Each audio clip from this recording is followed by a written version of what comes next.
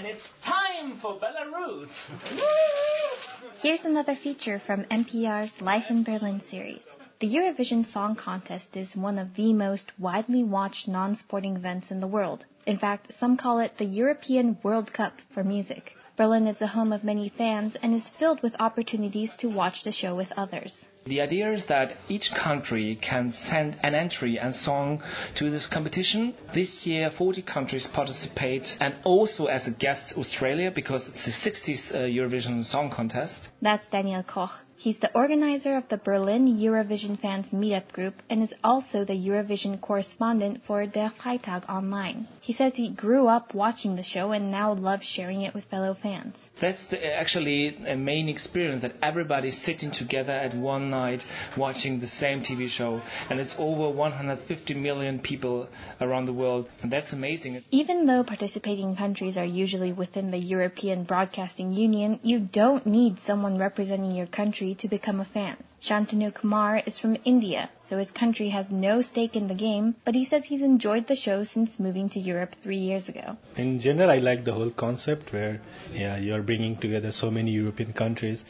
It's more like a feeling of solidarity where different countries come together and compete for a single prize. And people are looking at more than just the performances, says Eva Karhunen from Finland. We always have opinions about the artist, and that's really a big part of watching the Eurovisions, that we talk about the clothing, we talk about the voices, the gestures and everything. An example is last year's winner Conchita Wurst. Being openly gay, Wurst performed dressed in drag, long hair, makeup, dress, and a finely groomed beard. She became famous not only for her voice, but also her social message. But going back to Karhunen, she says she's rooting for her country, Finland, but many others will find favorites in countries other than their own. Torsten Schildkin from Germany says his favorite this year is Slovenia. I live in Berlin. My friends are international and not really German. This is the Eurovision. Eurovision is international and I'm international, and that's why I like that event so much.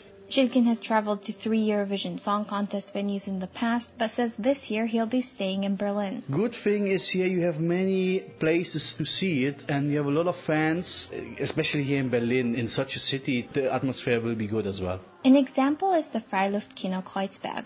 It's an outdoor theater, and the entry is free to watch the Eurovision finale. You can check online for more locations to watch Eurovision. The 2015 Eurovision Song Contest is split into 3 days. The semi-finals are on May 19th and 21st, and the grand finale is on Saturday, May 23rd. For NPR Berlin, I'm Azusa Uchikura.